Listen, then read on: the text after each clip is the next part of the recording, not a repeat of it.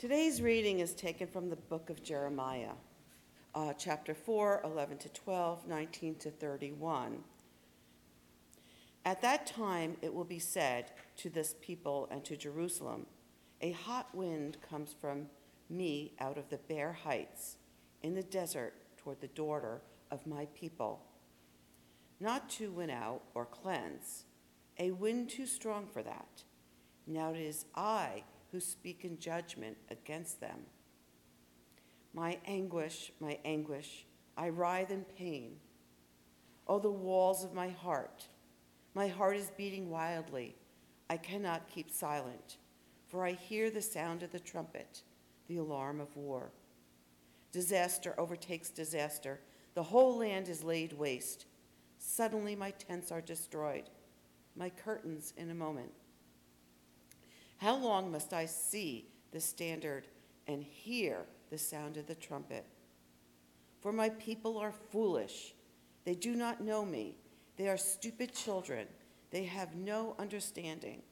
They are skilled in doing evil, but do not know how to do good. I looked on the earth, and it was complete chaos, and to the heavens, and they had no light. I looked on the mountains, and they were quaking, and all the hills moved to and fro. I looked, and there was no one at all, and all the birds of the air had fled. I looked, and the fruitful land was like a desert, and all its cities were laid in ruins. Before the Lord, before his fierce anger, for thus says the Lord, the whole land shall be desolate, yet I will not make a full end. Because of this, the earth shall mourn, and the heavens above grow black. For I have spoken, I have purposed, I have not relented, nor will I turn back. At the noise of horseman and archer, every town takes to flight. They eat thickets, they climb among rocks. All the towns are forsaken, and no one lives in them. And you, O desolate one, what do you mean that you dress in crimson, that you deck yourself with ornaments of gold, that you enlarge your eyes with paint? In vain you beautify yourself. Your lovers despise you. They seek your life. For I heard a cry as a woman in labor, anguished as one of bringing forth her first child. The cry of daughter Zion, gasping for breath, stretching out her hands. Woe is me, I am fainting before killers. This is the word of God for the people of God. Thanks be to God. Good morning, church. Good morning. It's great to see you all this morning on this rainy day. Today is the third Sunday of our sermon series, Caring for Creation. As I prepared the message for this Sunday, my heart grew heavy while reading through the book of Jeremiah. As I moved from chapter to chapter, I found the language Jeremiah used to be harsh. And to be honest, the book of Jeremiah is not enjoyable read at all. It highlights the wrongdoings of Israelites and depicts God's anger towards his wicked people, and foretells God's judgment in the form of a disaster for the nation. I was even tempted to change the scripture reading to discuss this topic, caring for creation. However, upon further reflection, I realized that there must be a reason why the early fathers included this book in the Bible. Actually, the book of Jeremiah portrays a critical period in the history of southern kingdom of Judah, leading up to its fall.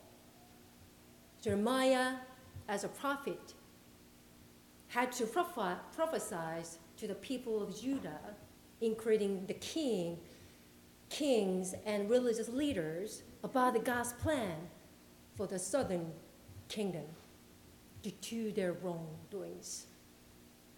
In chapter 21, Jeremiah warned them that their nation would be handed over to Babylon and advised them to surrender and repent to minimize the loss of life and destruction.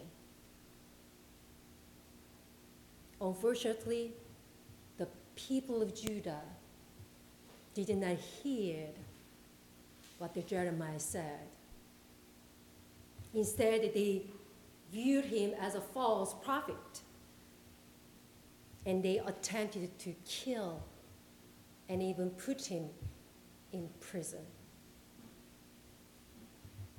King Zedekiah, the last king of Judah, also did not accept Jeremiah's advice to surrender because he feared the Jews and their mistreatment of him more than he feared our Lord. Again, the king chose the evil, being selfish, instead of choosing the good, caring for God's people. Ultimately, the southern kingdom was devastatingly destroyed by the Babylonian army.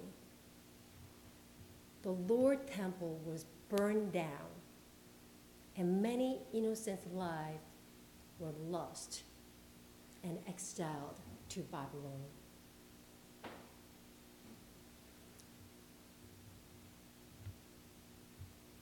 This is very heavy for us to take.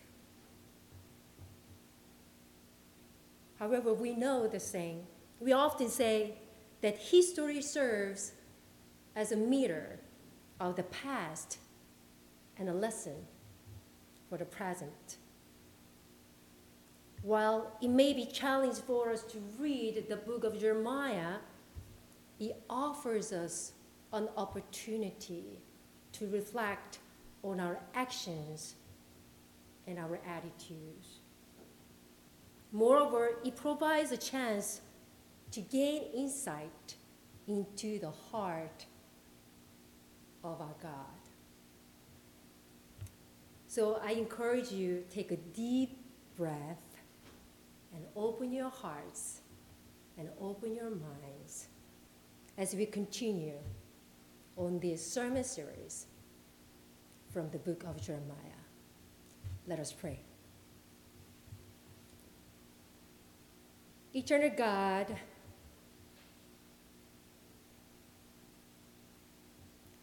we ask you to pour out your Holy Spirit upon us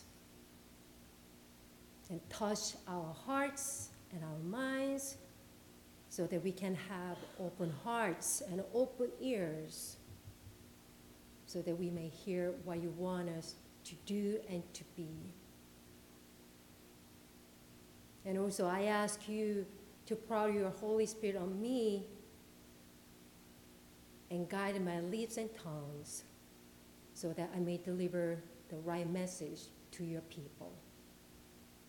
In your name, I pray. Amen. On August 28, 2019, a 16-year-old Swedish girl arrived in New York after sailing across the Atlantic Ocean for 15 days to speak at the UN Climate Action Summit. Her name was Greta Thunberg. On that day, she got the spotlight because she didn't travel to the United States by plane as a protest of high levels of emissions from air travel. She rather traveled with a zero emissions sailboat made with solar panels and on-the-water turbines that generated electricity. How impressive. At the 2019 UN Climate Action Summit in New York, Greta delivered a compelling speech to the world leaders. She expressed her frustration at witnessing what was happening around the world and to our environment, highlighting the seriousness of climate crisis. She also criticized adults for their indifferent actions regarding environmental issues. So let's watch her speech. It's very short. I didn't want to watch the whole thing. But this is all wrong. I shouldn't be up here. I should be back in school on the other side of the ocean. Yet you all come to us young people for hope. How dare you? You have stolen my dreams and my childhood with your empty words, and yet I'm one of the lucky ones. People are suffering, people are dying, entire ecosystems are collapsing. We are in the beginning of a mass extinction, and all you can talk about is money and fairy tales of eternal economic growth. How dare you?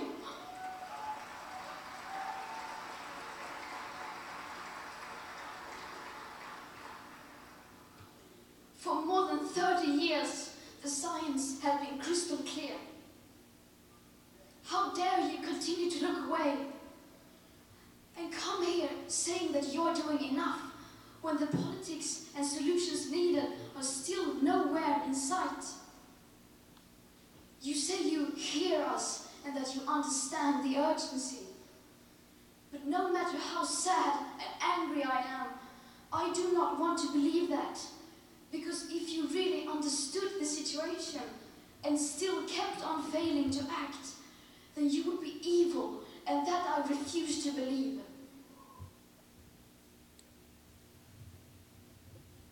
in the video, we can see her pain.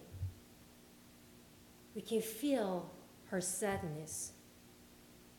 And we can sense her anger towards global leaders who are indifferent to environmental protection and only interested in economic growth. After 4 years later, the Swedish girl continues to advocate for climate justice in the streets and through media speeches.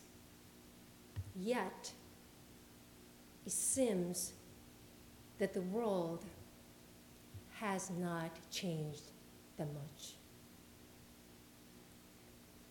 One reason I bring up Greta Thunberg today is that I see Jeremiah in a role as climate activist. I feel Jeremiah's pain in her speech. In today's scripture reading, Jeremiah delivers God's message of judgment on the people of Judah, and he describes a vision of destruction of his nation as outlined in the chapter 4. As he hears about God's decision to judge the people of Judah, he can't help but feel tremendous pain throughout his entire body. Let me read the scripture again for you. Oh, my anguish, I writhe in pain. Oh, the agony of my heart pounds within me. I cannot keep silent. For I have heard the sound of the trumpet. I have heard the battle cry. If you look at the scripture in the original Hebrew text, the word for anguish is mi'i, which translates the internal organs, or in words, parts such as intestines or valves. In some translations, like the King James Version, the text is rendered as, my bowels, I am pained in my very heart. My heart maketh a noise in me. I cannot hold my peace, because thou hast heard, O my soul, the sound of the trumpet, the alarm of war. Jeremiah uses this expression to convey the intense pain he feels deep within his body. The pain is so severe that he cannot find peace, calm down, or perhaps even breathe. In the following verses, Jeremiah explains why he feels such intense pain in his gut. Firstly, Jeremiah experiences this gut-wrenching pain because he still sees wickedness in the people of Judah and their stubbornness. Let me give you a brief historical background. Jeremiah began his ministry during the reign of King Josiah, who is known as righteous king of the southern kingdom. About 90 years prior to Jeremiah's ministry, the northern kingdom of Israel had already fallen for the same reason, their wickedness. Despite King Josiah's religious reforms, the people of Judah, unfortunately, became even more evil in God's sight.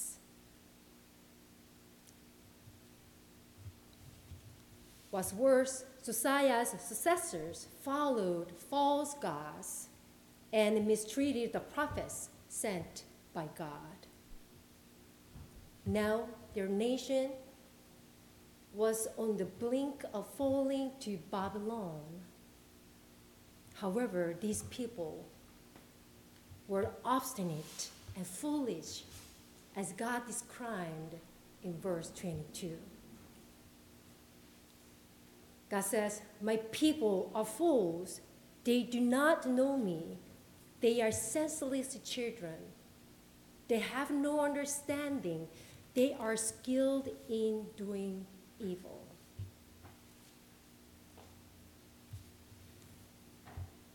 Secondly, Jeremiah feels this intense gut pain because he sees his nation and all creation about to be devastated and destroyed by the Babylonian army.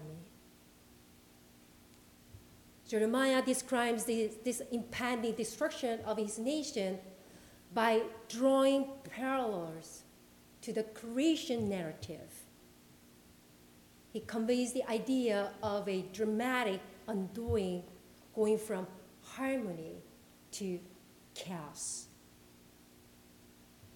From verse 23 through 26, he repeatedly used the phrase, I looked, I looked, I looked, as if he wanted to contrast God's action in creation story. God saw it was good.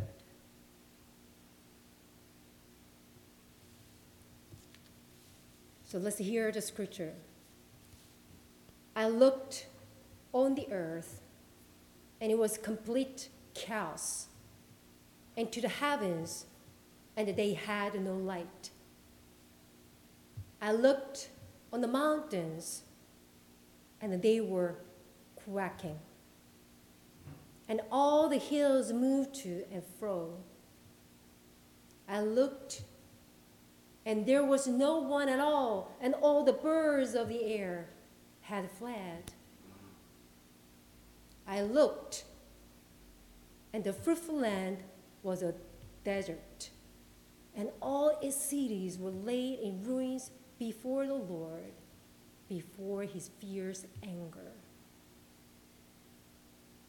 By drawing parallels to the creation narrative, Jeremiah implies that not only God's people suffer, but all of God's creation suffers due to the wrongdoing of people of Judah. Last Sunday, we reviewed how God created human being from the Genesis chapter 2. Genesis chapter 2, it clearly states that with the same material, out of the ground, God created a human being and also other creatures like trees, plants, animals, and birds. It means that humans are not separate from other aspects of God's creation. We are all interconnected, and we are deeply related to one another. By sharing God's breath with us,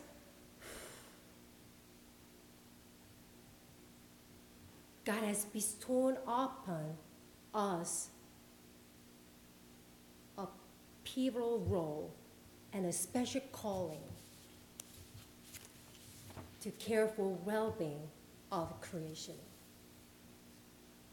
Thus, when we fail in this responsibility, all of creation suffers. Jeremiah's intense pain that is described in chapter 4 reminds us that we should care about the suffering of both our nature and all people around the world. We need to try to understand and share the feelings of those who suffer because they are God's beloved creation. Some people suffer because of the natural disaster. Some people suffer because of hunger. Some people suffer because of disease. And our lands, our ocean, our animals suffer because of the mistreatment from us. I think just feeling the suffering and the pain of others and our nature is the first step to bring restoration and healing to God's creation. I know sometimes it is hard for us to feel the pain and suffering of others because we all have busy lives. Or sometimes we do not know how to feel for them. But please remember that caring for others and caring for creation begins with empathy. Being different to others and to God's nation is also a sin. So, church, let's ask God to fill us with His grace so that we can understand someone suffer and we can feel the pain of others and pain that our nature expressed to us, so that we can work together to make God's creation better. Let us pray. Dear God, our Creator and our Sustainer, we thank you for the lessons that we find in Jeremiah.